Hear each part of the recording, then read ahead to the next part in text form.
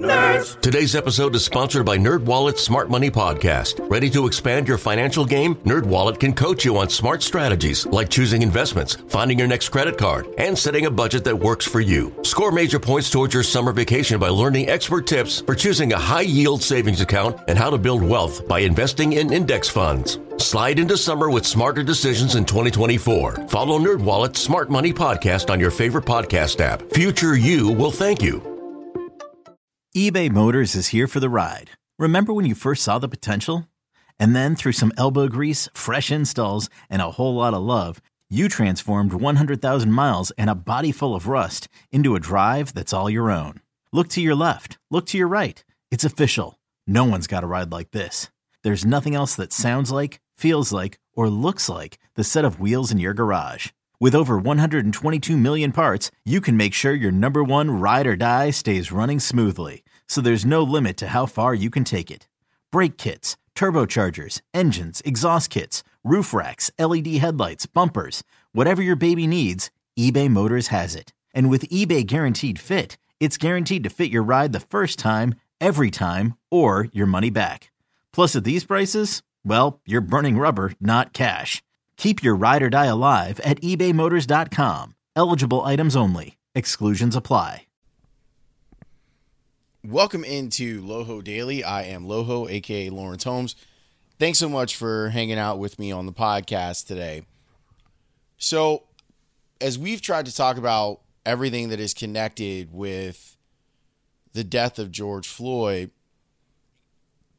I've been mindful about what voices I want to put on the air, the people that I want to talk to, the people whose opinion I feel like you need to hear, and also mindful about making sure that I'm not asking people of color, black people specifically, to do heavy lifting if they don't want to. Those are things where I know that I'm trying to talk to as many friends publicly as I can, but there is something that wears on you as you talk about these injustices over and over and over again. I know that I've gone through the fatigue, so I'm trying to be mindful of that fatigue for other people when I reach out to them and ask them to do stuff. So in the case of Charles Tillman, a person who I adore and whose opinion I really respect for a lot of different reasons, which will become a little bit more evident inside of this interview. My approach to asking Charles to come on was a little bit different than it would ordinarily be. Ordinarily, it would be something like this. Like, I would text Charles like, hey, you have an event coming up. I'd love to get you on to talk about it. Maybe we could talk about some other stuff too. Like that sort of thing. Like you're booking someone onto your show. What happened this morning was different. I just texted and said, because I've been watching Charles on Twitter over the last couple of days, and I know that he's been having conversations with people about George Floyd on Twitter and on Instagram. And some of these conversations are not appropriate for Twitter or Instagram. And what I mean is that it doesn't allow you to have as much context in a conversation. When you're limiting characters and it's a form of media that doesn't allow for nuance or inflection in your voice, it isn't always suited to amplify whatever message that you're trying to get across or allow you to come across the way that you want. It's part of the reason that being on Twitter can be so infuriating is because you have those limitations to it. So people end up in arguments on Twitter that agree with each other because something is lacking from the interpersonal aspect that often leaves us confused. So what I did today was, after looking at a couple things that Charles had tweeted, I just texted him and I said, I have a platform. If you want to use it, we can use it. He said, what time? And then we got it together and we got him on the show. I mean, you guys know how I feel about Charles, and I'm pretty sure I know how you feel about Charles, which is one of the reasons that I reached out to him. His perspective is valuable. And one of the things that I learned in this conversation, Charles is a much more forgiving soul than I am. Like, I'm still pretty angry at Drew Brees. Charles is actually friends with Drew Brees. And hearing him talk about his relationship with him and what building bridges to getting everyone to a better place, what he says about that, I think is super valuable. And it was valuable for me to hear it. I also like when I have interviews like this, I like for the interviews to live in one place. And we did the interview over 2 parts on the air. You don't have to worry about that here. You can get the whole damn thing in one place. So I wanted to offer a platform to one of my friends who I think is visible and responsible with his opinions, but he has a story to tell, and I enjoy talking with him. I think that there's something that all of us can learn from this conversation. And as I said, I learned something today that I need to make sure that while my anger is righteous, that I still have enough room in my heart to forgive those who want to be forgiven for their transgressions. So I thank Charles Tillman for helping me learn that. I hope you enjoy the interview if you missed it. Charles was really, really terrific on these things. And all I wanted to know from him first off was, how's he been doing over the last couple weeks? Well, I think I've been glued to the tube like everyone else, just kind of shocked what's happening in the country today or United States.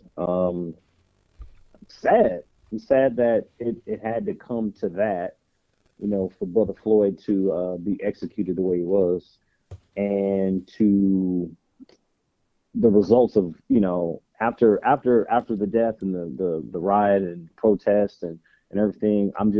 This is America. This is where we are right now. And I think that's just I don't know. I'm hurt by that. I'm sad by that, to see, the anger and hatred of certain people and individuals. And hopefully we can get something good out of all of this. And I'm very optimistic that change will come. Something positive has to happen. And I'm looking forward to the next steps. We got the word out, the message, the protest. So let's phase 2. Let's see the change. That's what I'm ready to see now. I'm ready to see people working on that. Truly, I am. I think it'll happen. I've always appreciated your worldview, like being someone who was born in another country.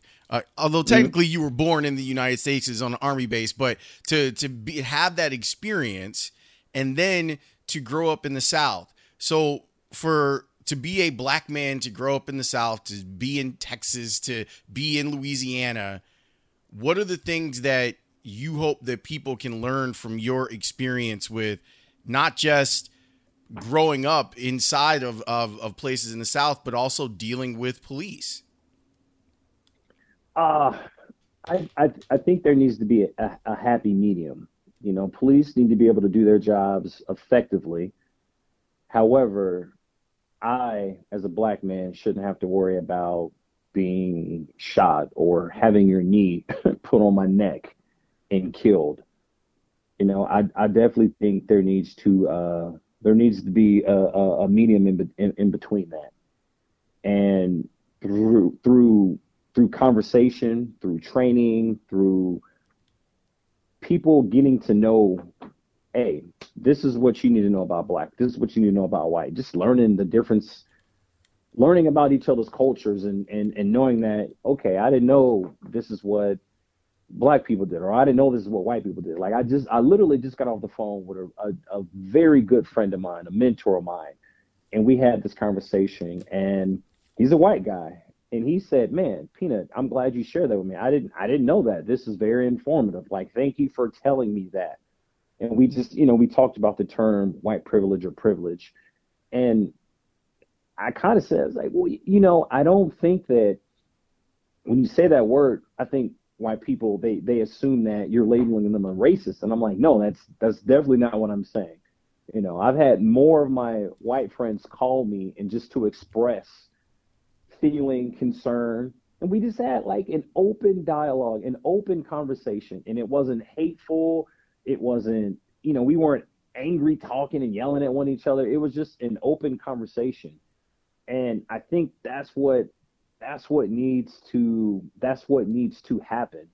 And he flat out said, "Is like, well, what do you mean white privilege or privilege? Like, what does that even mean?" And I was like, well, you know, I don't think your skin color works against you. Now, you could be poor, immigrant, you don't speak the language, whatever, but your skin color doesn't work against you like mine does. You know what I'm saying? And he just, I mean, very just like, wow, I never thought of it like that. Yeah, you're right. And again, one of my best friends, loved this man like a dad. And we just had an open conversation. And I think it needs to be more of that going on. I tweeted something and some guy was like, I feel insulted about, right? I'm like, dude, I don't even know you. I'm not saying you're a racist. You might be, you know, middle class working guy who busts his butt every single day. I am not calling you a racist. That is the furthest thing from, that never even came out of my mouth. If you think that, I'm sorry. I didn't mean to. If you thought that, don't perceive it that way. That's not what I meant. That's not the route or road I was trying to go along. I'm just saying your skin tone, it works with you. It helps you just because of the color of your skin. That's not your fault. Just like it's not my fault I'm black. I was just born this way. And I try to explain to people from my point of view, like if even being a light-skinned black man, that I have privileges that you as a dark-skinned black man don't. That right. There are people that will perceive me as less threatening because I'm lighter, or they might think that I'm mixed race, and that offers me into spaces that darker brothers can't get into sometimes. So trying to explain to people that spectrum of privilege, I wish that there would be people like your friend that understood that, all right, this is something that you don't quite get, but you were willing to open your mind up to understanding it. Yeah, and it's just, that's what, and the tweet was really saying, get comfortable being uncomfortable talking about this conversation. Like, you're going to get uncomfortable, and that's okay. Like, get uncomfortable because you have to have this conversation. I'm eating dinner last night with my kids who are mixed, and you know, I'm talking to them and telling them about my racial experiences as a child, and they're like, "Really, Dad? You that really happened to you?" I'm like, "Yeah, it did. I was in third grade, and this happened, and this happened." They're like, "Wow, I never knew." And I'm like, "Yeah, I know. I'm successful, and I've done things, and I played in the NFL, and people know who I am, and yeah." But at the end of the day, I'm still black. You know me in Chicago as Peanut the Peanut Punch, woohoo! But when I step out of Illinois, or if I go to another state, or someone who doesn't or isn't a football fan, and they don't know my accomplishments or anything that I've done, they just see me as a black guy. And money, fame, that doesn't get me out of that situation. It's just like, well, who is this black guy? And that's what I was trying to tell to my kids. And I think I tweeted some guy, he was just like, you know, I'm like, look, man, have you been drug out of your car just for, well, you look suspicious, come on, get out. Like that's how you treat me right now? Like, I didn't do that, man. Like, I live in this area. Here's my license. Like, why are you treating me this way? I'm good. I didn't steal nothing. Why am I don't care. Get out of here. Like, all right, here we go with this BS. Okay. I already know what time it is. You know, just trying to get people to understand that, I think, is the hard part. Your kids right now are getting to a point where they're going to be leaving the house. Like, they're going to eventually get to be the teenagers and in the car and all this stuff. How worried are you as the parent of children of color? I'm nervous. I'm not gonna say I'm worried yet, but I'm nervous. I'm nervous. Well, I lie. I'm worried because my nephew lives with me, and he is 16 and he does drive. And I do live in a predominantly white neighborhood. And, having these conversations with him, it's difficult that you have to have a conversation with a young man about the color of his skin and just the area that he lives in and how people might perceive him as a threat. Like that's hard to do. And it sucks. It friggin' sucks to have this conversation with him. Hey, if this happens, this is what you need to do. I know they look at you and they see you, but hey, when this happens, I need you to follow these specific steps so you can come back home to me. Run down your rules, because I don't know if I think that there are a lot of my white brothers and sisters that they don't know that these conversations go on in black households. And right. I know that they went on in my household on what the rules are. So for your nephew and I imagine your son, well, what are the rules when they engage in conversation with police officers? Well, if they are driving, when he does drive, if he ever does get pulled over, I say try to be as disarming and non-aggressive, angry. Just already have your license and registration because they're gonna ask for it. Already have that out on the dashboard and just have your hands on the steering wheel. I already have the window down so he can see inside the car. Like, look, my windows are down, my license registration is right here, my hands are on the steering wheel, and just, answer the questions that the officer asks you. If you feel like you are being disrespected, or if he or she is profiling you or treating you wrong, just get a badge number. No need to do anything in that moment, because all you're going to do is just go to jail. And you don't win that way. You beat them in the courtroom. That's how you win. We have to keep our composure. We have to be a cut above, a step above. And it's hard. I told him, I was like, it's going to be hard if this officer is very disrespectful and just demeaning you and just talking to you like you're not a person. I said, it's going to be hard, but you have to keep your composure. And we will win on paper and in the courtroom, not in this moment, because he can just take you to jail, and then more officers will come, and then something else will happen. Just listen to what they say, try to comply as best you can, or comply, and we will win in the courtroom. We'll win on paper, but you can't win. You won't win in that moment.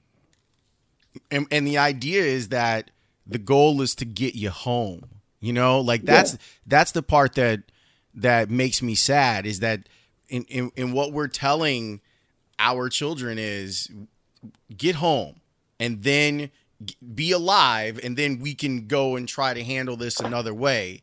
But that's something that I'm not sure. And maybe throughout all of this, there is a better understanding that that's a conversation that goes on in the households of people of color all the time. Like, get home, and it hurts, and you have to swallow your pride, and you think that you know what your rights are and when those rights are being infringed upon. But get home so that we're not mourning you, that you're not a hashtag, and then we can try to fight it. Like, it's exhausting. It is. But I want to let me say this, because I know a ton of law enforcement officers, a ton, not a few. I know a ton that do their job and they do it the right way. And a lot of them are federal, a lot of them are local, some of them are state. They do their job the right way. And I'm not saying that all police I'm not. That is not what I'm saying. I'm just saying the ones that I've had a chance to be around, and I know they do their job the right way. And I'm very grateful for that. I'm grateful for them and for what they do, and for them risking their necks, keeping me safe at night. I'm very grateful for them and for what they have done. I am too, but I actually kind of need them to do a little bit more, like rooting out those dudes that don't do it the right way. Yeah. That's key. A football question, which I wasn't expecting to ask you when But if you were Drew Brees' teammate, how would he's already clearly been talked to by his teammates and he's posted an apology. How important would it be to you to get across why you felt it was wrong? And is it hard for players to go at a player that decorated and that important to a team to explain to him where he may have erred? I just think you talk about it in an adult manner. Hey, Drew, this is what I felt. I felt this, and that. You just talk to him. And Drew would have to actively listen to what the complaint or what that person felt. And then that's when you start to have the dialogue. And it's not I think sometimes you have to swallow your pride and just like, you know what? I got it wrong. I didn't mean that, but you guys perceived it that way. I apologize. That was not my intent. That's not what I meant to say, or that's not the message I wanted to send. I was simply stating this. And I know Drew. I think Drew is a really good guy. I know in his post he said you can look at him as an ally. I think you can. I think he is an ally. I think his teammates got him right. I think they got their point across to him. I'm sure there was some yelling, there was some screaming going on, but I think those teammates that comment hurt, I think they got their point across. And I'm pretty sure Drew listened. He didn't just say, well, to save face and save my rep and image, this is what I need to say. No, I think his apology was genuine. I know Drew. I've worked out with Drew. Good friend. I still think he's a good dude, man. I think these last 24 hours have probably been difficult for him, I'm sure. But I think his teammates will rally around him, and I think they will be okay. But, in families, you have arguments, things are said because you're angry. But when you at the end of the day, you have to sit down and get to the root of the problem. And hopefully the team meeting that they had, that coach, Peyton, what's the head coach name? Peyton, yeah, that Coach Peyton had. I hope they got to the root of the problem to fix it, because you don't want that locker room to break up over this. Hopefully they can all band together and be one, not just for sports, but just I think this is bigger than sports though. I think it is but too. I think they I don't want to say fix the problem. I just think they had a good resolution to what was said and what happened. You talked about it a little bit earlier, but you have, as long as I've known you, Charles, like you have a way of being optimistic that I envy sometimes, because you're able to see a lot of good in people. And I think that's because you've always opened yourself up to your plethora of friends is amazing. Like from the guy who's a Navy SEAL to garbage men that you meet on the street. I find that you have this incredible ability to run in a bunch of different circles.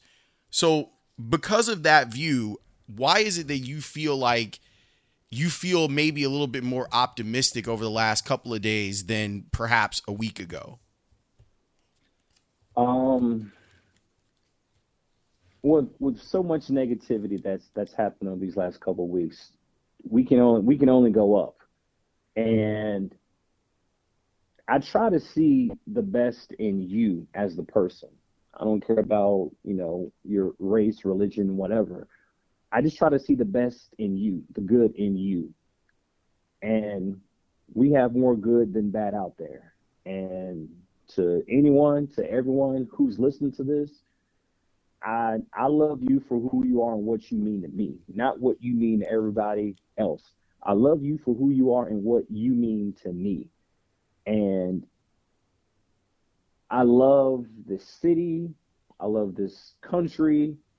I know there have been some struggles that we've had, but I'm hopeful that through real talk and conversation and the people in power to help affect that change, my hope is that those people in power that can make those decisions and help facilitate the change, that they'll listen. They'll actively listen to people's problems and circumstances and situations and try to they try to make that change, because I don't think anyone has enjoyed what's happened these last couple weeks. If you have, you are one sick, you know what.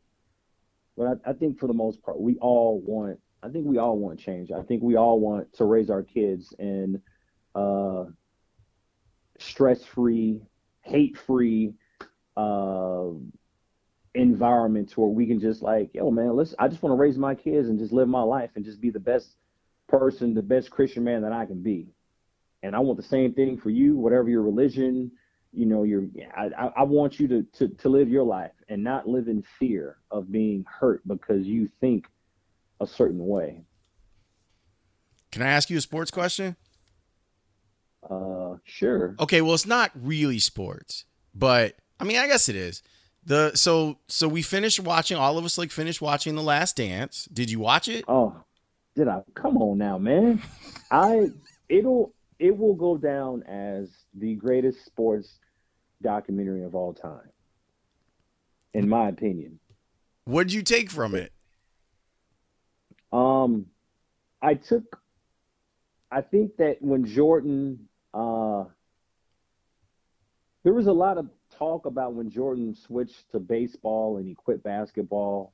I think people talked about him and he got some backlash, but people didn't really know, because I don't think Jordan ever talked about that. People didn't really know why he did it. And for him I think to be vulnerable and finally share that with the world, that was big on his part. And I respect that. And then the security guard, when he was sick and, Jordan looked at him as a father, and he was missing his dad. How he was in practice, his mindset, telling himself stories and people pissing him off and him just going to work. And yeah, he might have been a jerk to those teammates, but it made y'all better. I appreciated him holding people accountable and just wanting to be the best version of themselves, because he wanted to win and he pushed people. They might not have liked it. And we all have our own style of leadership, but his was effective. You might not like it, but his was effective. You going in the military. When you're in the military, drill sergeants are not your friends. They're there to get the best out of you. They see the potential that you have, and their goal is to make you into a soldier in a short amount of time. And when you are in the season, you only got a limited amount of time. So I got to get you right. And he did that for his teammates. And I just thought it was amazing. I think they could have won more had they kept the team together. Okay. I really think they could have won more if they kept the team together. Before I let you go, tell the Jordan story in Charlotte. Oh, what year was that? 16? Yeah. 17? It might have been. No, it was 2017. I was in Charlotte. I went back to see my guy Kurt Coleman and Roman Harper play a game, and I was on the field talking to him, and then the game's about to start. I go back, and I'm going up to a suite, and one of the security guys says, "Hey, Peanut, take this elevator." I said, "Okay." And I walk in the elevator, and I kind of do a double take, like, "Oh snap, that's MJ." And it was just me, MJ, and like two other people. So I get in the elevator, and I'm like, man, should I say something? Should I just keep it cool? I don't want to be fanboy, but man, that's MJ. I've idolized this guy since I was a kid. So I'm like, do I have J's on? Please tell me I got my J's on. And I look down, and I have the red 11s. And I was like, thank you, Jesus. So I look over, and I casually say, hey, you like the shoes? And he kind of chuckled and was like, yeah, I like them. I already peeped them. And he's like, hey, he goes, I know who you are, Peanut. And I was like, what? And in that moment, I'm like, damn, MJ said my name. He knew who I was. And we literally just had a normal conversation. And I was extremely excited inside because he just knew my name. And then we walked and just had like a regular conversation, you know? And I was like, oh, yeah, you stay around here during the season? He's like, no, you know, I live in Jupiter. I'm here. I'm like, okay, that's cool. You know, I'm back in Chicago, you know, still holding it down. And we got to his suite first, and he's like, all right, this is me right here. But hey, man, good luck to you. Stay healthy. God bless. Something along those lines. And I walked back to the suite that I was in, and I look over at the people in the room, and I'm like, hey, I just had a conversation with Michael Jordan. Like, no BS. I literally just had this conversation. And I think the most crazy thing about the whole thing was the man knew my name. He was like, I know who you are, Peanut. Like, I'm a fan. I'm like, wait, what? Literally, you can't make this up. I wish I was lying. I wish I could exaggerate the story more, but there's no need to because it's unreal just how it sounds. And we had this, as excited as I was, I tried to just tell hey, he just talk to him. He probably get the, oh my God, MJ story all the time. I've gotten that once in my life, but I don't know about that, Charles. You're one of the most. I literally just tried to have a conversation with the man, and it was dope, and it was so dope. I love the film, the documentary. I mean, that's my MJ story. I'm sure people will be like, yeah, BS.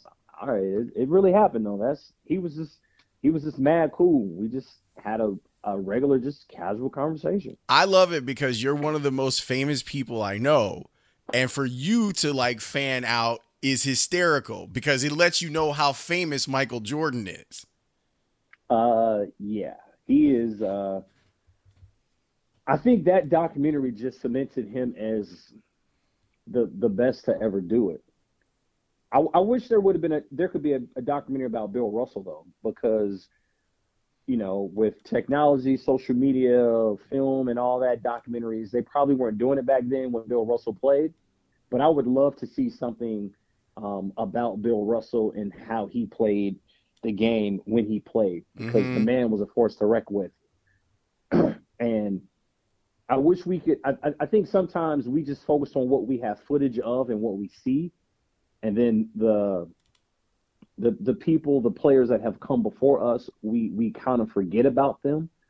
But he is definitely one of those guys that I would love to just know more about and see film about who he was as a player and his mindset. And, you know, I mean, he's got 11 rings. Yep.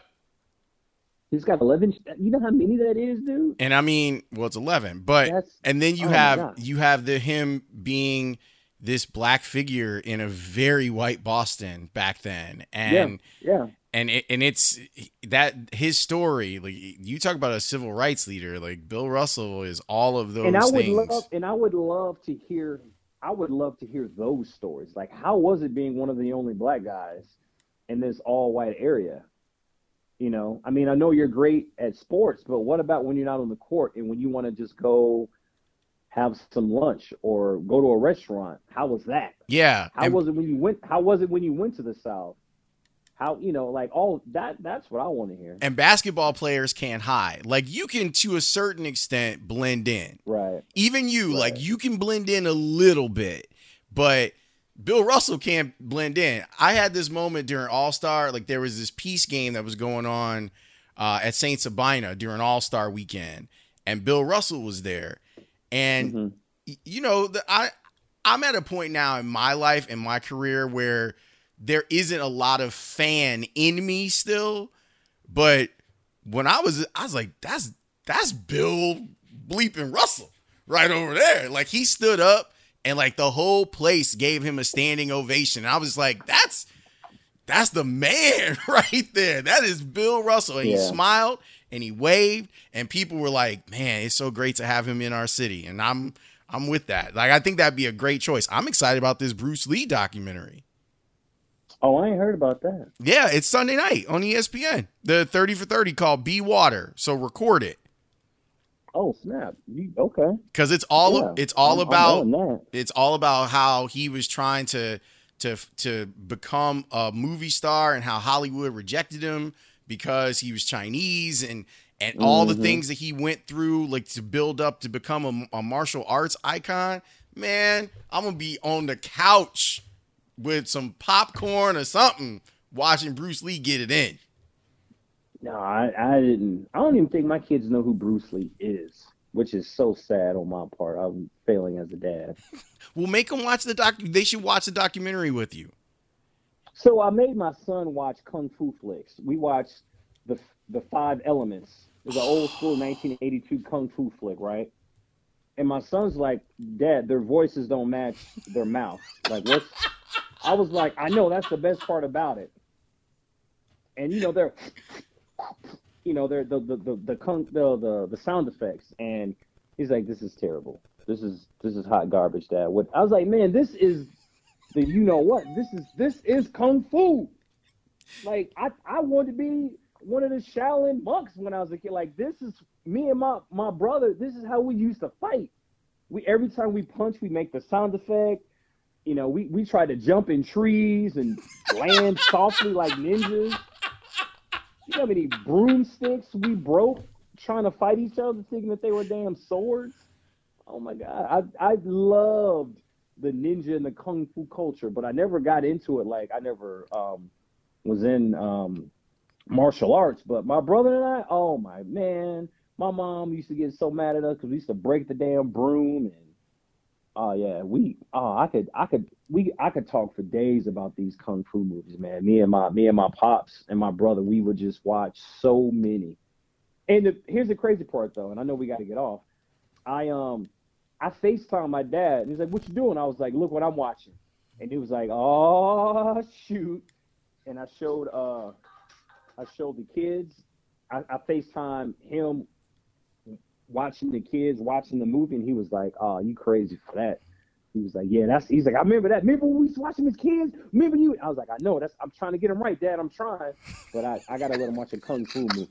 They gotta watch a Bruce Lee movie though. They gotta watch a Bruce Lee movie. They used to have Samurai Sunday when I was a kid. So you just like Sunday afternoon on Channel 66, awesome. Like you just watch all of these crazy movies like the 5 Deadly Venoms and all this stuff. And you're 100% right. Me and my brother is 5 years older than me, so I was catching the bad end of all of this stuff all the time. But you get into your stance and you had your favorite fighter and all this stuff, man. It's the best.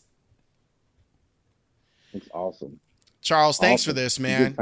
I appreciate it. I appreciate you being so open and candid, and I appreciate you sharing your story and standing up and wanting to have things be in a better place.